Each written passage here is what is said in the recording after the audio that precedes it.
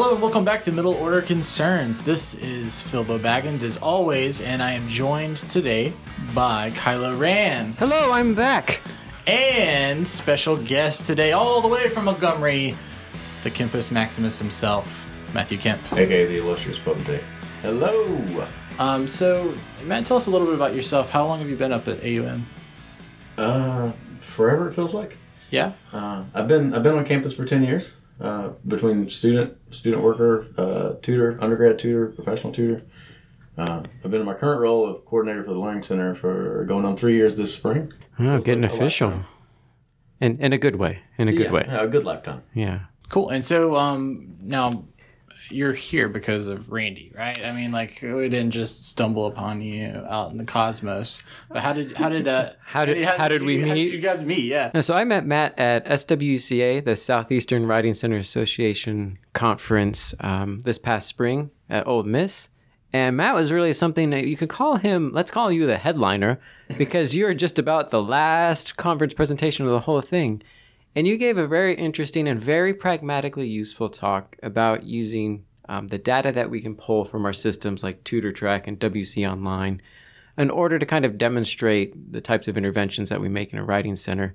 And as Philip can attest, I just was so excited. I popped back and I opened up Excel for like the third time ever, but was suddenly doing pragmatically useful things with it, count if functions and just telling other people all about it, and it was incredibly helpful. And so, so from there, Randy, you went back up to AUM. Was that July? Early August? It was August. You came for our training, for our big tutor training. Yeah, and break that down for us, because one of the cool things about this partnership is I'm a big believer in sort of stadial history, right? Things go through set stages. It's my hope that we can, over time here, grow and become something akin to the multidisciplinary center that you've got up there. So tell us a little bit about your training and how you kind of incorporate broad tutoring techniques when dealing with faculty and staff that are going to be tutoring across a wide range of subjects. It gets tricky. Right now our staff is about 50, I think 57. That's 2 locations. One's predominantly math and science. The other's a bit more just general multidisciplinary with writing. That's mine. A lot of people think it's the writing center, so it's the only place we do writing. So we have 2 big trainings a year, that's spring and fall, where we get everybody together, kind of cover some of the stuff, rules and policies. Like this year we had a presentation from our Title IX coordinator and our counseling center, just what to do if, you see trouble with students, or what are our options, what are the tutor's responsibilities. And then we usually have a few breakout sessions. It's an all-day training. So about how many tutors would you have at that training? It was most of them, maybe 45 or so. Oh wow! So that's sizable, yeah. Yeah, it's most of them. I mean, it's no James Truman at Auburn. His trainings are. They just do them in the football stadium. It's outrageously huge. Yeah, yeah. We've got a few tutors who are international students, so they haven't flown back yet. And a few, like this semester, we had some folks that work for like our orientation team and housing, so they had some meetings they couldn't come to, but generally it's everybody. And one of the things that I really liked was sort of that emphasis on sort of the emotional aspect of this kind of work that we do. And I know one of the thing that I might enjoy the most, besides your wonderful company, is the fact I get to talk and interact with someone who understands just how much emotional energy goes into not only the individual tutoring sessions, but behind the scenes. Because we talked a lot about just even organizing a training and coming out and being sort of the whimsical dervishes that we are, but how important that is to sort of maintaining team morale and establishing a welcoming and inviting tone. Yeah, a lot of, I don't want to say administration, but I'm going to use it for lack of a better word. They're like, oh, I've got this really great student. Are y'all hiring? I'm like, yes, but they have to meet our criteria. Like it's somewhat easier to find people who are really good with calculus or really good with English lit, but it's a lot more difficult to find people who have that base skill set and also a layer of compassion and empathy, which is really what you need. Absolutely. Yeah. Now, with the center that you've got up there, what sets of students are you seeing? This is multidisciplinary, right? So it's not just like English classes; it's right. all kinds of stuff. So, do you have to make sure that all of your tutors are trained in everything, or do you have certain tutors that are good in this area and this area? Like, how does that work? Yes. Yeah. We generally lump them into kind of 3 broad categories, which is writing, math, or science. Usually depending on the student, the math science lumps together. So all of our writing is writing across the curriculum or writing in the disciplines, what acronym you'd prefer. So they're basically, we give them a crash course on everything. Okay. We do a lot of, before the newbies start, they have 8 hours of observation where they sit and watch other people in session so they can kind of get a breakdown on it. We've got some guided worksheets, like what went on in the session, what could be done differently, what questions do you have. So we try to kind of give them that stuff about the specifics. Every now and then we've got good buy-in from faculty. We've been around since the 80s, so a lot of faculty will email me something like, hey, I'm doing this weird assignment this year, or I've got this assignment coming up. I'm telling people to come your way. Here's what you need to look out for. And I can put that out to the writing tutors. But generally speaking, they usually fall into those categories. So we do have a few people that kind of double dip. Like right now I've got 2 education majors. One is English language arts, and one is collaborative education, and I think secondary ed, double major. But they do writing and math because they've had, statistics and stuff for their ed degree. So great. So like center-wide, I mean, it's multidisciplinary. So you talked about science, math, writing, and then within writing you do everything, right? So psychology writing, biology science writing. lab reports, the whole gamut. Wow. Okay. So MLA, APA, Yep. all. Yeah, we kind of have some specialties. What's nice with us is we don't let students make appointments themselves. So they have to call our office or walk in. So our front desk student or me or admin can kind of match make a little bit, because say a student comes in for a psychology class. Maybe they just need help with the psychology concepts. Well, then that's going to be my psychology tutor. Right. And maybe they just want help with the APA formatting. Well, then that's maybe a different bank of tutors. So we try to match make a bit in terms of what their needs are. So we do have some specialists. They're obviously tutors. They're better at APA. Or we have a history major who's obviously, fantastic at Chicago. So we tend to match make a little bit. And then we can do that with personalities, because we've got one tutor who's, she has a good mom aura. Like, we do Mandy, too. Mandy. Yeah, you get those students that come in, and I'm like, I'm going to put you with her, because like, she's not going to let you get away with anything.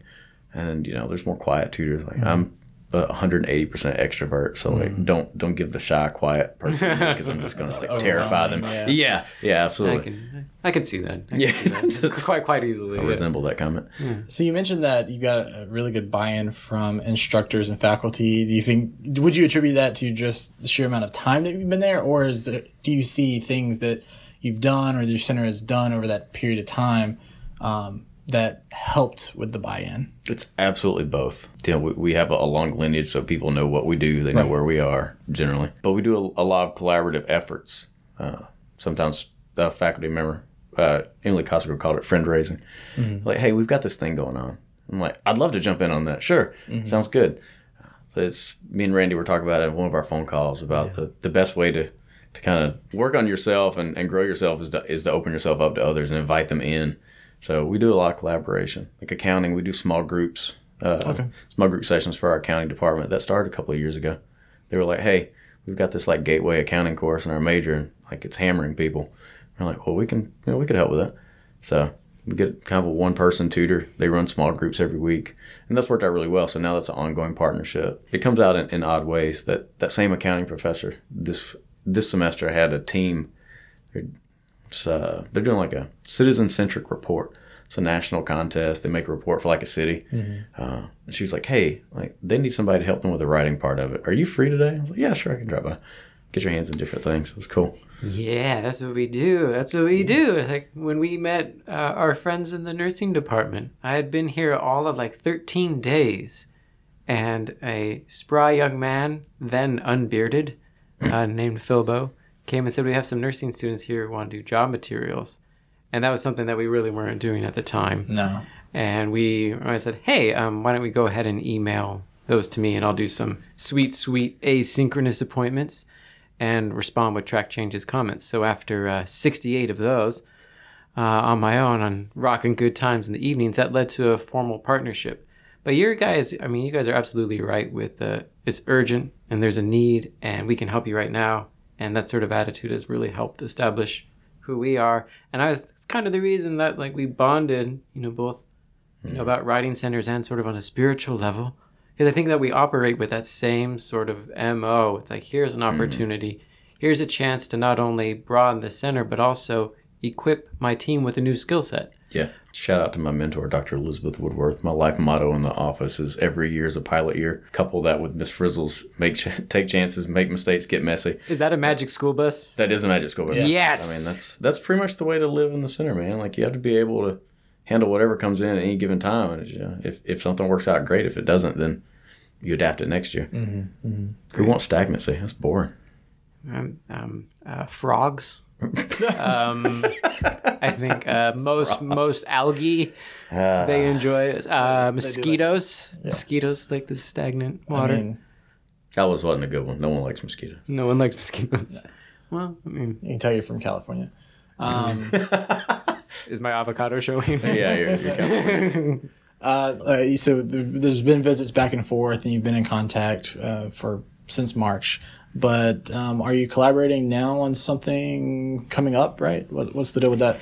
Yeah, we have formed sort of this compassionate, energetic nucleus. I think Sure, we'll roll let's go with that. And so we presented on our sort of collaborative efforts at the SWCA State Symposium, the Alabama Symposium at the University of Montevallo in Yeah, it's September. kind of team building, collaboration, working with others, kind of just putting the office out there and seeing what's going on campus. Yeah, and we drew some more people to us. We're going to be working with James Truman from Auburn and Dr. Aaron Chandler from the University of Montevallo. And whatever their mascot is. What are they? Hawks? Some. I know they recently beat our volleyball team, so I should know. You guys got bad blood. That can be an awkward car ride. It's gonna be awkward. I'm going to cut that from the footage. But let's tell them what our presentation for SWCA 2018 in Richmond, Virginia, called "Do Not Go Gentle into That Good Right." Right? Am I right? I don't remember the whole title. It's like a long one. There's like that, and then there's a colon. There's something else. There's like a colon, like team 17 building, more positive words. energy. Yes. Yeah, and I think like if you just take what's after the colon, it'll actually become a tutor training manual. Yeah. Like it's a little long. It's a little long, but the general idea is about staying positive and maintaining one's identity during times of transition. Mm-hmm. And I think that that's something that's really key and really important. It's easy to be who you are and the best iteration of yourself when things are going great. It's a lot harder when maybe you try to establish a partnership that doesn't quite work, or there's a period of change, even with if it's something as simple as personnel change. We got to make sure that the core identity is still there and that the belief and the overall mission of what we do is still there. Sure. So when are you guys presenting that? It is February. Yeah. February. Okay, great. Yeah, mark your calendars. Not with a specific date yet because we don't know that part, but We will be there. So for me, honestly, the best part has been getting to know Matt and the wonderful work that's going on at AUM. So there are a lot of pragmatic things that we've learned from one another, talking about integrating metacognition approaches into new tutor training, to thinking a bit more broadly about the types of workshops that we run, which I'll be talking about in our next podcast, what the Writing Center will be up to in the spring here. But in reality, on a personal level, it's just been great to connect with someone who's on fire for this work, who cares about every single student who walks through his space, and who, I'm going to use a Randyism to describe what you do. You invest in your people the way you ask them to invest in students, and that's incredibly impressive. And so I'm really looking forward to, making James and Aaron part of this wacky train of ours. But it's been a joy to get to know you and a privilege to watch you do what you do. And I look forward to keeping the good times going. Care Bear power. Yeah, yeah. The wonderful thing about Randy is such a kindred spirit. He really cares for his team, puts a lot of effort into them. Much like you said about me, he cares about the students that come in. He cares about his team, about what happens to them. It's led to some good partnerships. Like they're at Montevallo, they're at Auburn. We get to talk to these directors. Like, hey, take care of my kids, man. They are my kids. He's a jovial, happy guy, man. I know from a distance that's sort of what I see why it works is because you're kind of similar in a lot of ways as far as like how you think about your people, how you run your centers, how you think about the centers. That mindset is very kin-like. And the first time Randy came back talking about Matt, it was like, oh, he thinks like me, man. Yeah, so yeah. I'm so sorry. I see It's it. all downhill. He's like, Excel. I mean, I wish these impressions weren't accurate, but Philip's nailing it. That's exactly what I came back with. I did fewer dancing, but Yeah. And I was like, I met this guy, and I can't wait to tell you about him. No, that's great. Randy walks a good line of being professional outwardly when you need to be for the center, but also being, I don't want to say warm and fuzzy on the inside, but there's a high level of empathy and compassion that you really need to have an effective center. But you have to couple that with, sometimes you have to go to committee meetings and talk to the board or the president or the dean. So he does have these different hats that he wears. Yeah, you have to. You absolutely have to. Yeah. I think that the best leaders academically do that. Mm-hmm. Yeah, that's great. I do enjoy hats. I do enjoy hats, even though I've never seen him wear one. Yeah. All right. Well, thank you both for being on the episode today. It was great seeing you, Matt, and having you down, having it on the episode. I guess I just don't matter to Philip. I'm sorry. As always, Randy, it was great to have you on. Until next time, we'll see you. Bye-bye. Holla!